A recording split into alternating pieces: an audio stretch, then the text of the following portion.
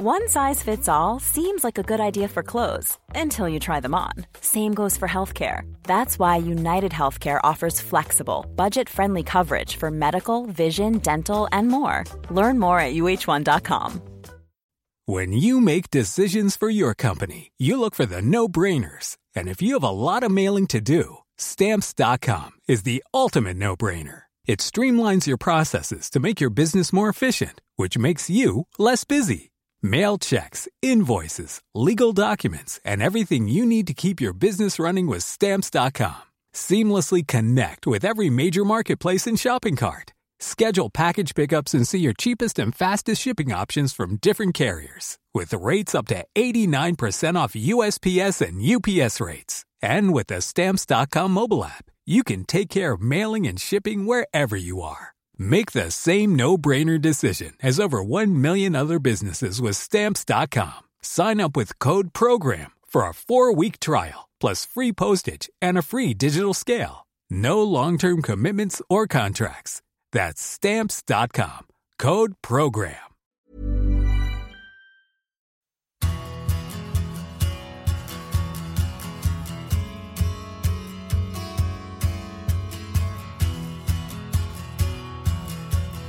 Ahoy, hoy. End of my summer holidays then. It's the big interview. First of all, apologies to all of you who have so repeatedly complained during the summer that you didn't have enough of these podcasts to keep you going. And thanks to all those very same people for being so enthusiastic about this series that Backpage Press and I have enjoyed making for you and intend to keep making for you. And following on from Gary Neville, Jamie Carragher, Gordon Strachan and Kevin Bridges, we went up to a rainy, muggy San Sebastian in what we hoped would be the Spanish summer to talk to him for a couple of reasons. One, I've known him and his brother for a long time and I find them interesting. And secondly, because David became Manchester United manager at a very controversial time in the club's history, a very difficult time in its evolution. And I think that because that's been spoken about so much, he's done so many different interviews on television, radio and newspapers, it has rather eclipsed the fact that his life in this game that we love is full of colour and interesting facts, coincidences, and I think that he's got things to say, things to tell us about it. So when we went up there to the very beautiful Maria Cristina Hotel on the banks of the river that cuts through San Sebastian city, we ended up talking about Iceland. No, not where you buy fish fingers. We ended up talking about Peter Stringfellow, which was something of a surprise to me.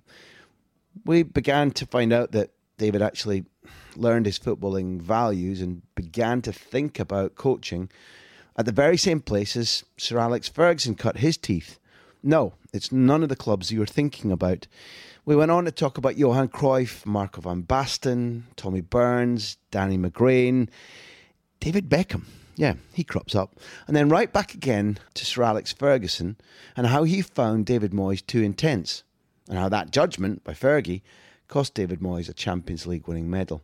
This is in 2 parts. This is part 1 because there was so much we spoke about that we decided to leave in-depth talks about Manchester United, about Everton and about Andres Iniesta in particular to part 2. For the moment, sit back, relax, enjoy.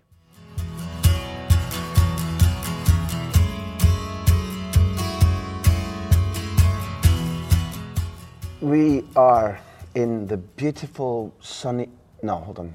We're in... It begins with S. San Sebastian. We're in San Sebastian. And it's raining and it's grey, although it's July. But the wee ray of sunshine in my life is the fact that we're with somebody I admire and like and have followed for a long time and have wanted to do this big interview podcast with for a long time, David Moyes. David, thank you for sitting down with us in this nice little drawing room you've got in your house. It's marble columns and it is where a man of your stature should be residing, but blooming heck, this is quite nice, isn't it? Welcome to my city and welcome to my living room. It's if we could describe it, we're in Georgian grandeur with columns and gilt and chandeliers and it's not your normal surroundings for a football life, is it? It's not, but I think we must let everybody know it is the hotel here and probably the finest hotel in San Sebastian. Finest hotel I've ever been in my life, I think. And you unfortunately said it's a bit grey here, but I have to say it's been great weather here and a beautiful place. I don't want to invite too many people out here, but I've got to say, if you've not visited this city, you should think about it. It's really elegant, isn't it? I mean, it's one of the most beautifully designed cities in Spain, and I don't know if you feel the same, but I've felt all my life that I feel more comfortable in a city with a river, and this one is Ibiza. It's an absolute kicker. I feel part of the tourist board here that I tell everybody, you know, you've got to come and see San Sebastian. The river runs down the side of the hotel here. It's a beautiful place, bridges over it, the sea and the beaches we have at the side as well. So the people here are really, really proud of their city, and rightly so. They've got a beautiful place. And it's slightly different in the summer than it is to the winter. You know, at this time just now it's really busy, lots of people about on the beaches, enjoying the outside life. In the winter it's not as warm as most people would think Spain would be, but nevertheless it's a great place to come. Can we go to a different kind of by the water? I've always been fascinated, and although I know a little bit about it, I do want you to explain how you began as a semi-pro or a pro playing football in Iceland, because it's a long way from Iceland to here. It's not a common path. It's not something that Scots do regularly. I think it's not very well known about you, and it's also pretty interesting. Well, see all that intro you've just given me? The truth is I never played in Iceland. Get out of here. Yes. What I actually done was, when I was 16-year-old, my dad used to take groups of teams to Iceland for years and years. My dad was the coach at Drumchapel Amateurs, but also was a teacher at Anniesland College. I'll tell you what, if you visit Glasgow, there'll be thousands of boys who'll tell you that they went on these tours to Iceland, and the stories they would tell you, they're certainly not able to go out in your podcast, that's for sure. But I did go out coaching one year, out to try and earn some money. I think I was probably 16. I went out, and I went to the Westman Islands actually. For the people who know Iceland, there's Reykjavik and there's the main country then. The Westman Islands is one of the islands just off it, and actually that had been where the volcano had erupted a few years before. So I went out there and done some coaching, stayed with a family for a few weeks. So that myth about me playing out there, I never played out there at any time. It's still, I don't know, over-dramatise it, but it's quite an adventurous step at 16 to go to Iceland to try and earn money and to coach it. I think it says something about you at 16 that, yeah, no, I'll do that. Yeah. No? I think at that time I was feeling, even then probably, you know, I was enjoying, you know, playing with the ball, you know, taking kids for football, you know. When you look back now, I think, my goodness, maybe I was already started then, you know, even just talking about it. But ultimately all I wanted to be was a good footballer, you know, and a better footballer. I'm not saying that going to coach in Iceland at 16 was going to make me a better footballer, but I think it was certainly doing the right things at that time. And I was trying to do the right things most of the time to become a good player. For people that don't know anything about Drumchapel Amateurs, so it's just a name to anybody outside of Scotland, it's hard to overestimate what a rich foundation for so many careers over so many decades that was. Can you tell people who don't know about it a little bit about it? People who've come from Glasgow, certainly a few years ago, would certainly name Drumchapel Amateurs. They would name other boys' clubs. You know, Easter Craigs were a well-known, I think it was Glasgow United, and Celtic Boys Club were all great, famous boys teams in Glasgow. Drumchapel Amateurs were one of the top ones. And you know, the players that have come through it, you could reel them off: Andy Gray, John Waugh, Case of Hartford, and Sir Alex Ferguson was another one who played with Drumchapel Amateurs. The club was in Dundalk, and you used to go in there and you go up the steps, and all the pictures of all the players were on the wall. Small pictures, you know, they were in frames of all the famous players that had played for the club over the years. And I'll tell you what, there was hundreds of them. It was a great breeding ground. It was a great club, great boys club for bringing players through. And as we well know nowadays, you know, those sort of boys clubs have sort of gone now. You know, you're nearly in with the clubs and you're part of the best boys. So I think from that point of view, that's what Drumchapel Amateurs stood for. They were a great club. But you know, I'll tell you something. But the people who come from Glasgow will recognise this. They used to meet at Waterloo Street, and they were the first boys team. They brought the players to have lunch. So at that time, most players played for the school team in the morning, and you played for your boys' club on a Saturday afternoon. And they all had to meet at the Waterloo, where there was a restaurant there, and the Drumchapel Amateurs got them all lunch. And they were the first club to sort of do that. All the players from all the teams came there. And Douglas Smith, who ran it, was sort of, I was only going to say world famous, but certainly famous in Glasgow. You know, he made sure that all the players got their dinner, got their lunch before they went and played for the team in the afternoon. You've got to remember, this is just an amateur team. But It was great. They all turned up with blazers and ties on. So there was a lot of the correct way to go about it. Values? Great values, Yeah. as you say. And actually the players had to sort of take a bit of pride in playing for it. You know, the players at that day, you know, used to enjoy walking about with a Drumchapel Amateurs bag. You know, you'd walk about with a bag with your boots in it and your towel, and it would have a Drumchapel Amateurs bag. So it was a proud Glasgow club. And at that time, my dad was one of the managers of one of the teams. So as a young boy growing up, I grew up going with him to the games, you know, watching him take the team, you know, the team winning, the team losing, you know, putting out the strips before the game, you know, bringing in the dirty strips after the game, you know, chasing the ball down the road or off onto another pitch, wherever we were playing. So I found a lot of my young life was actually following my dad, who was sort of one of the managers of one of the teams. It isn't too long after that you find yourself in a Celtic era where they're still very powerful, very successful. If I'm right, they have probably greats of our game like Danny McGrain, Tommy Burns, somebody who I was very close with and who treated me superbly, and we saw the world together, and we'll come back to going to Juventus, going to Turin with him. I suspect you played in a Celtic side where those values you saw at Drumchapel Amateurs were taken and magnified, and it was Billy McNeil, an elegant man, a good man, and it ended up with you not only winning the title, but we talked about when you got the job here and you were explaining your European past with Celtic, you're part of a team that eliminated Ajax, starring Johan Cruyff. What an extraordinary experience that must have been. I put down a lot of where my beliefs, my philosophy, if that's a modern word you use for it now, on what I was brought up at Celtic. Celtic is a great tradition of playing, and whereas we were talking a lot about Drumchapel Amateurs, I played for Celtic Boys Club. Celtic Boys Club had a great philosophy in bringing boys into the team and putting players in, and it's a bit like where Real Sociedad's at with their philosophy.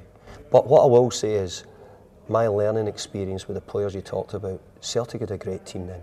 Celtic had a great team, you know, Roy Aitkins, Murdo McLeod, and, you know, Tommy Burns, Danny McGrain, Frank McGarvey, George McCluskey. You know, we could go on and on of players who were in that team and who I really enjoyed playing with.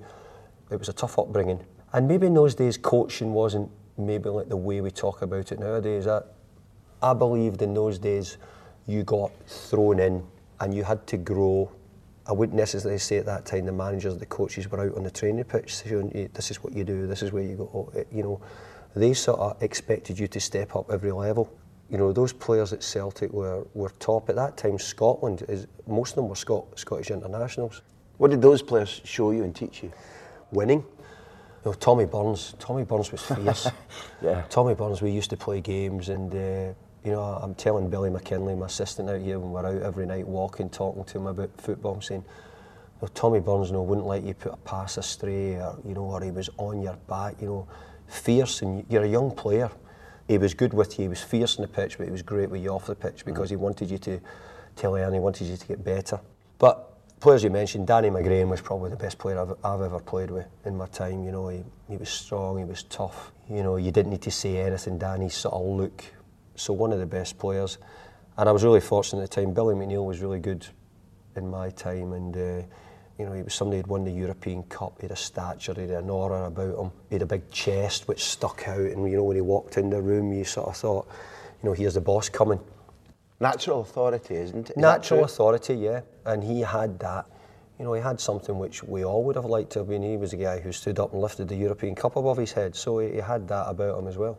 So that European Cup was 67, and for 3 of the next 5 or 6 years, it was Cruyff's Ajax who lifted it. Do you remember the anticipation? Do you remember Cruyff as on the pitch, the player, the briefings from Caesar? I'm asking this because I'm no shame in admitting I'm obsessed by Cruyff. Yeah. Cruyff, the elegance, the first footballer who really moved me, not Pele, although I saw him in the World Cup on television in '70, but also a guy who's crafted out a philosophy at Barcelona, the club that I've been interested in and the city I've lived in for 12, 13 years. So I'm genuinely fascinated about just even the glancing, touching the hem of greatness, because you played against the legend himself. We had Ajax in the European Cup, and I'd just get into the team. There was injuries, and I played at Parkhead. And I remember going up into the Ajax team then, Cruyff and Jesper Ols and Jan Molby. But the first thing was, you know, Johan Cruyff being on the pitch. Johan Cruyff was one of my, like you've just said, one of my heroes as a footballer. I liked Platini, Cruyff, but Cruyff when I got the opportunity to play against him. And if you remember those days, it was a European Cup and you could only wear jerseys 1 to 11, but everybody remembers Johan Cruyff only ever wore number 14. But in the European Cup he had to wear 1 to 11, so we played the first leg and we drew 2 each, and I think Jesper Olsen nipped past me to make it 2 each or that. But it was a great game, and I remember, you know, it was a real nervous game. You know, 60,000 at Parkhead. You know what European nights are like at Celtic Park. It was sensational, and Ajax were a top team. So we went over to Ajax, and we won over in Ajax. I was substitute, came on with about 25 minutes to go, and I keep saying it, I think it was me and George McCluskey who came on, and George scored the winner. We both came on together, and at the end of the game, we've gone through. It's an incredible result. And you know, we went into swap shirts, and at that time it was sort of swapped off the pitch. It wasn't like maybe nowadays where everybody's changing shirts. So I said, yeah, can I swap my shirt? And anyway, I get number 14 jersey back, and I'm saying, great, I'm going to tell everybody this is Johan Cruyff's shirt.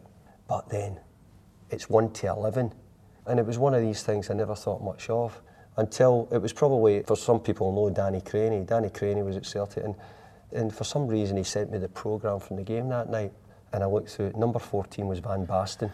Really? Number 14 was Van Basten for Ajax that night. So I still have Van Basten's shirt in my house from that time, and I was nearly telling people it was a jersey of Cruyff, but I'm actually got to say I'm very happy to have Van Basten's as well. That's not the worst piece of fortune, I must admit.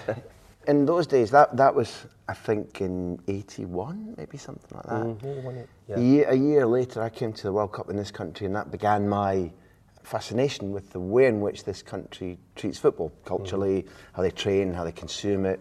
Daily football papers full of it. And the World Cup inspired me to come back and live here and so on. But I know that in your time, whether that World Cup was yours or not, you've been a proper Tartan Army volunteer. You've followed Scotland. Everywhere. Even as a professional player, everywhere. You did. I went to Wembley to see Scotland play England when it was at Wembley every year with my dad, and we used to go down, and you know, he took bus loads, and I'm telling you, you know, we used to get on the bus. We got on Annie's Land at the West End of Glasgow, and everybody used to come up, and it was cases of carry out. You couldn't get on the coach for the drink. I can't see the attraction myself. No, I know it's not your scene. No, I thought it'd be important. For the sake of the story, yeah, we'll go on with it. And you know, the boys were having to stop for their first urinal at Waterloo, at Hamilton, sort of thing, you know, on the way out. So you found that it was very difficult, but they were all kilted, you know, and as like true Scotsmen, you would know exactly. So we had great times. I get brought up, and remember I think at this time we were maybe 15. We were trying to get in Stringfellows in London when we were 15, you know, with the boys. And the rules in those days was you booked one room. You booked one room in one of the hotels. And we would all have a key. Well, we would have 2 would go into the room, but we'd somehow have to get the other 8 up into the room. You know, the problem came when it was breakfast, when there was only 2 for breakfast, and everybody was trying to get down. So, you know, we had great times. So following Scotland, I've followed Scotland everywhere, you know, and I've been a massive supporter, gone to all the games at Hampden. World Cups? World Cups. I went to the World Cup in Italy, and we went in the car with Peter Martin. Oh, aye. Peter Martin. Good football player, he is. But no. He is, if he's listening. Fat Peter. Well, that's between you and him. Well, Peter, myself, my brother and a friend, and we had an old Audi, and we all got in the car and we drove. We drove to the south of France to watch Scotland, and we stopped in just outside Nice. On Tebes, actually, it's coming back to me, and we drove every day to Genoa to see Scotland, see Scotland, and we had a great time following Scotland and you know, going to the games. So I've been to the World Cup in France, where I was more getting to a level of coaching. That year I had wrote to nearly all the countries and said, any chance of me coming and watching the training? Could I come and watch the training? And I get no reply. The only country who said yes I could come and watch was Scotland, and Craig Brown was the manager. Now, I had done all my coaching badges in Scotland, I had known all the players, I was a manager myself at the time, so I really didn't need to go and watch Scotland. I needed to go somewhere else, but Craig was the only one. We were in Avignon, and I watched the training in Avignon, And to be fair to Scotland, they gave me tickets for games in Montpellier and Marseille, and I had a wee car. And at that time, I've got to say, I wasn't well off for that at the time. I wasn't. I was grateful for the support I got, because a lot of my career I hadn't been at the top level. I hadn't been earning big money. I was doing as best I could to sort of keep a good job and enjoy my football. I got good support at that time from the PFA in England, and also the Scottish FA helped me out with tickets going to the game. Selling a little or a lot? Shopify helps you do your thing however you cha-ching. Shopify is the global commerce platform that helps you sell at every stage of your business. From the launch your online shop stage to the first real-life store stage, all the way to the did we just hit a million orders stage. Shopify is there to help you grow. Shopify helps you turn browsers into buyers with the internet's best converting checkout. 36% better on average compared to other leading commerce platforms. Because businesses that grow, grow with Shopify. Get a $1 per month trial period at shopify.com/work. Shopify.com/work. When you drive a vehicle so reliable it's backed by a 10-year, 100,000-mile limited warranty, you stop thinking about what you can't do and start doing what you never thought possible. Visit your local Kia dealer today to see what you're capable of in a vehicle that inspires confidence around every corner. Kia, movement that inspires. Call 800-333-4KIA for details. Always drive safely. Limited inventory available. Warranties include 10-year 100,000-mile powertrain and 5-year 60,000-mile basic. Warranties are limited. See retailer for details. Where do you think, because you were then asking other nations to let you in to see their footballing styles or how they trained or maybe how they ate or rehydrated, etc. You had this adventure at 16 to Iceland. You're now in Spain. Ever since I've known you, and your brother I've known longer, we've had conversations about where might there be opportunities in the top level of continental football. Where's the drive to take the risk, to come abroad, to experiment, to see different football cultures come from, do you think, in you? I've had a real drive and a passion for football. That's probably my biggest thing. I've got a passion for football. I love going to watch it. I keep getting said, "Oh, David Moyes is at a game. He must be scouting a player. He must be watching a player." Half of the time, it's my love of football which takes me out to see the games. Now, what happens? The more football you see, the more players you see, the more different styles you see. You sometimes see a new corner kick routine. So the more you watch, the more chance you have of picking up ideas. But my love is going to watch games. My thought was always, I need to see what other people are doing. I qualified as a coach in Scotland when I was about 21, 22. And once you're qualified, you're qualified. But then what I'd done is I went and done the whole coaching badge again in England when I was 28, 29, when you don't need to do it. Because I wanted to show that, well, in case people in England don't actually think the Scottish badge is any good, I'll go and do it in England as well. So I became a qualified coach in England, even though you didn't need to do it. So I was always trying to better myself. But strangely enough, I wasn't doing it with the thought that, hey, this is going to make me a coach. I was hoping that, hey, maybe I'll be able to be a youth team manager or run a youth club or whatever it may be. And I'm fortunate enough to have gone on and done well. But the drive to come abroad was the thought to find out what else is going on elsewhere. Just like it was to go and hopefully see France training or Spain or Germany. It was just the opportunity to see, look, is there anything I'm missing? Is there anything I should be doing? Am I tactically not doing things right? Or how do the players train? And one year I got to watch Italy in Coverciano, and it was great. In Florence I went down and I got to watch Italy training, and the individual work they were doing with players was very good. The place that was pivotal for you was Lancashire, particularly with Preston as a player and then becoming a coach. You had promotions, you had playoffs. If I'm not wrong, you had David Beckham in your dressing room. We did. What the hell was that about? How did he end up there? Preston North End's got an unbelievable history. In the day, of course. And probably one of the finest English footballers ever to be in this country in Tom Finney. And not only because of he was English, but because of the way he conducted himself. Not only played for one club, lived in the city. After his football, still represented the town, the people, everything. So Tom Finney, is a great tradition and was a great man. So at that time, Preston was a good opportunity for me. I moved away. I got a chance to move up through the ranks there, from being a player to a player coach to an assistant to the manager. And it was a great journey at Preston. They were really good to me. But I've got to say, Preston were on a good journey as well then, we got to the final against Bolton, Big Sam's team, and we lost in the final at Cardiff to take us into the Premier League. Now at that time, you know, the teams who come up were Blackburn was under Graham Souness, Fulham was under Tigana, as I just said, Bolton were under Sam Allardyce. Those 3 teams, I think, stayed in the Premier League for 10 years after that. It was an incredible record. And had significantly more financial resources than Correct. you had. So we came really close at Preston.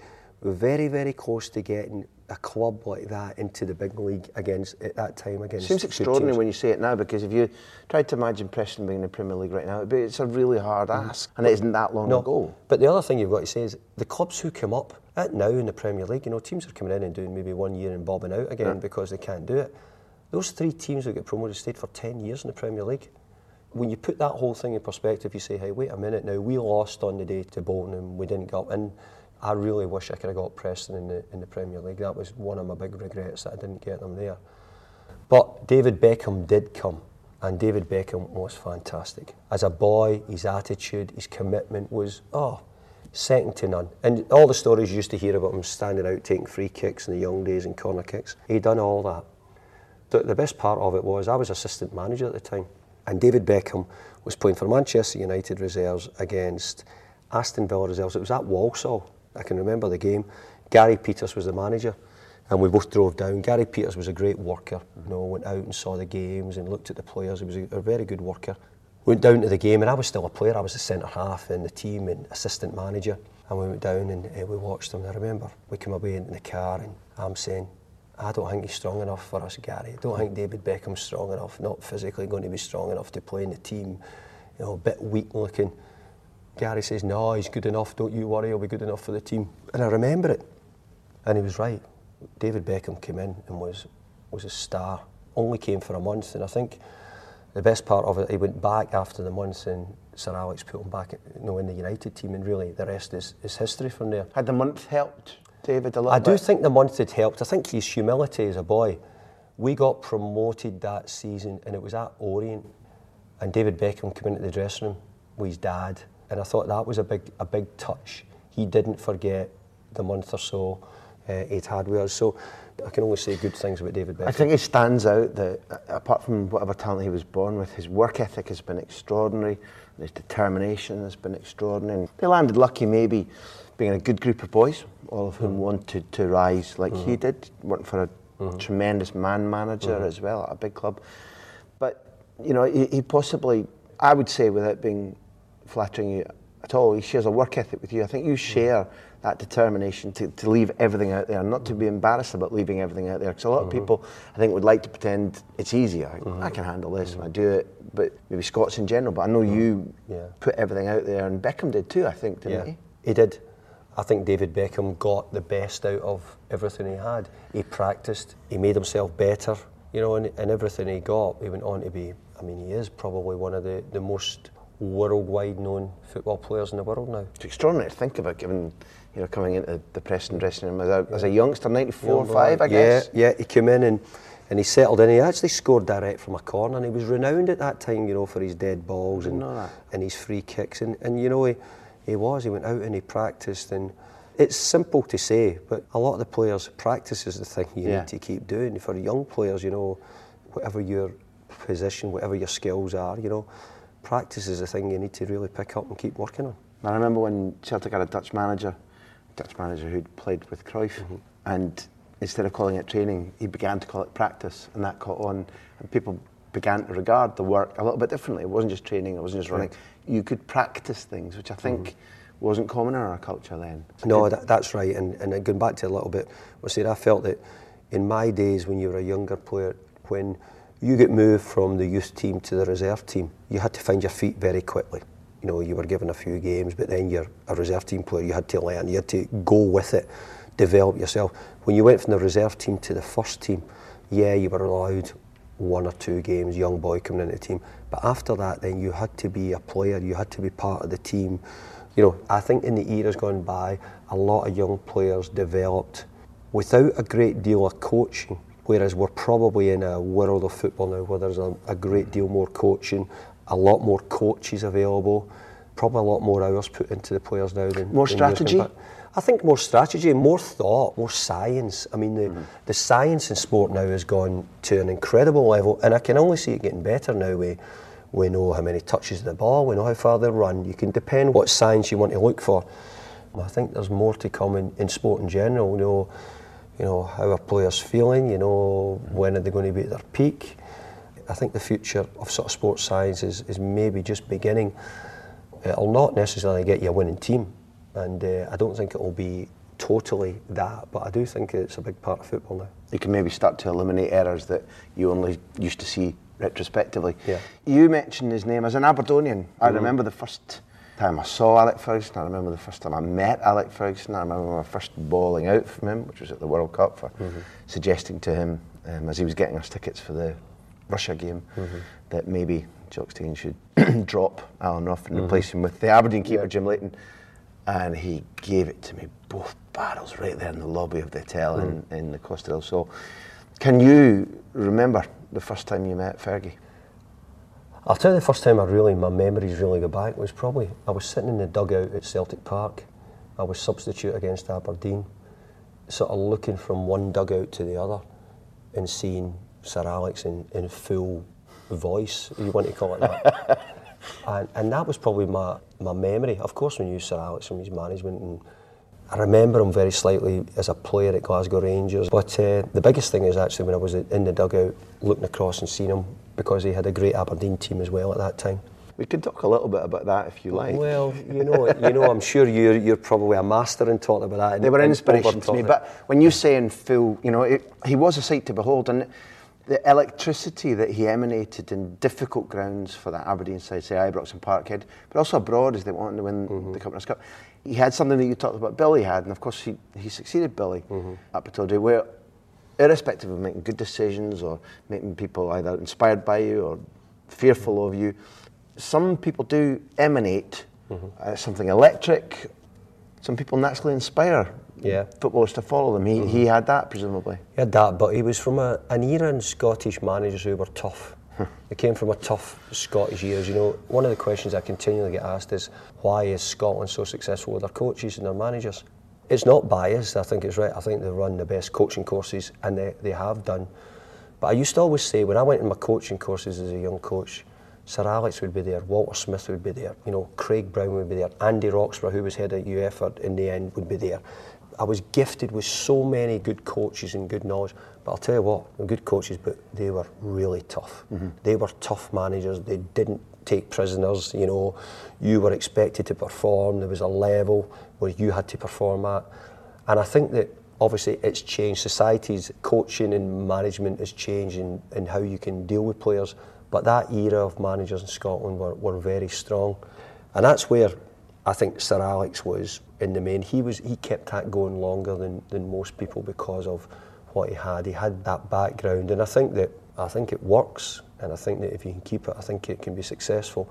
But I do think that probably even Sir Alex, maybe in his nearer his end days, maybe wasn't given so many hair dryers as he had done in the past, because there is a change to everybody who becomes a coach. You have to evolve with the time and the era and the players you're with. I haven't researched this. I've looked back on some of the things that I'm asking you, going to ask you about. I might make a boob here, but did he ask you to assist him? Yeah. I thought that. When you were at Preston? Yeah, at Preston. I got a phone call from actually one of my players who was big friends with Darren. It was Mark Rankin, and they were big friends with that. He says, Alex wants to meet you. He was someone who I really respected. And, of course. For me, being a young Scottish manager, he was the godfather. He was the one you would look up to. So I went and met him, and he asked me would I come to his house. I went into his house, and he said, look, I'm going to have a new assistant manager. I'm interested in bringing you. So we talked. I was thinking to myself, I wonder what it's going to be like. But of course, I'd have been interested. Now, just as we were leaving, he said to me, look, there's one other person who, I'm going to speak to as well. And I said, no problem. I was in a great job at Preston, and I couldn't have.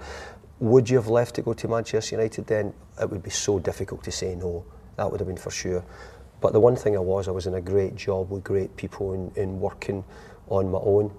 As it was, Steve McLaren became Sir Alex's number 2. And I remember when I asked Sir Alex, after maybe, why was it that you know, you didn't think I would have been suitable for that. He says, you're maybe a bit too intense. And I thought to myself, a bit like I saw you across the dugout when you were the manager at Aberdeen and when I was a young player at Celtic. So there was a bit of that where I thought, okay, no problem. I wasn't in need of the job. I wasn't desperate for the job. It's quite a surprising reply, given that, because listen, unlike you and certainly unlike me, we've begun to talk in euphemisms. Yeah. Because when Fergie's angry, or when Fergie's intense, or when he wants something, or when he wants to knock somebody down, or whatever, it's a force of nature. Yeah. And it's dangerous to be around. That's not to say, we both know he's a hugely intelligent man, a strategic man, well read, increasingly well educated. I think people around him have said for many years now that if he'd chosen to be a politician, or if he'd chosen to be a leader of industry, he'd have probably achieved something similar. But for him to say that you might be too intense, I don't know if that's a compliment, but I tell you, it's damn strange. The only thing, Manchester United that year went on to win the European Cup. They did. And I thought to myself, would that not have been nice to have had a medal from the European Cup? That's for sure. Now in those situations. And so, but that's the way football is, and in many ways, the path that I took, I think, was probably the right path. That, you know, and that I stayed at Preston and waited for the opportunity till I left. Okay, all that's just for starters. Still to come, the move to Everton, Gaza, Big Duncan Ferguson, Bill Kenwright, Alec Ferguson again, obviously, Robin van Persie, and fascinating stuff on Iniesta and his bravery. Go to grahamhunter.tv and sign up to our mailing list if you want to get exclusive content and updates on these podcasts. Also, if you've enjoyed what you've listened to, and when we've talked to Gary Neville and Jamie Carragher, Gordon Strachan, Kevin Bridges and now David Moyes, go to iTunes or Audioboom, wherever you listen to the podcast and downloaded it, and please leave a review. That helps us keep them coming to you. That helps us keep them free. Part 2 of the David Moyes interview will be out in a couple of days. A couple of thank yous for the moment. The clever music that I enjoy so much is by Beer Jacket, and it's becoming identified with us. So thanks to them. Alex is our superb editor. David Zattel, that I mentioned, the Maria Cristina and San Sebastian, treated us like royalty, and we all feel that should happen most days. Us, well, that's Martin Gregg and Neil White of Backpage Press, who were smart enough to come up with this concept in the first place, organised enough to make sure that we get to where we should be every time to have these interviews, and they do press buttons brilliantly when it comes to recording. Smart men. Thanks to them. Thanks to you for being there. Be back with you soon in a couple of days with David Moyes Part 2. Bye for now. When you drive a vehicle so reliable it's backed by a 10-year, 100,000-mile limited warranty, you stop thinking about what you can't do and start doing what you never thought possible. Visit your local Kia dealer today to see what you're capable of in a vehicle that inspires confidence around every corner. Kia, movement that inspires. Call 800-333-4KIA for details. Always drive safely. Limited inventory available. Warranties include 10-year 100,000-mile powertrain and 5-year 60,000-mile basic. Warranties are limited. See retailer for details.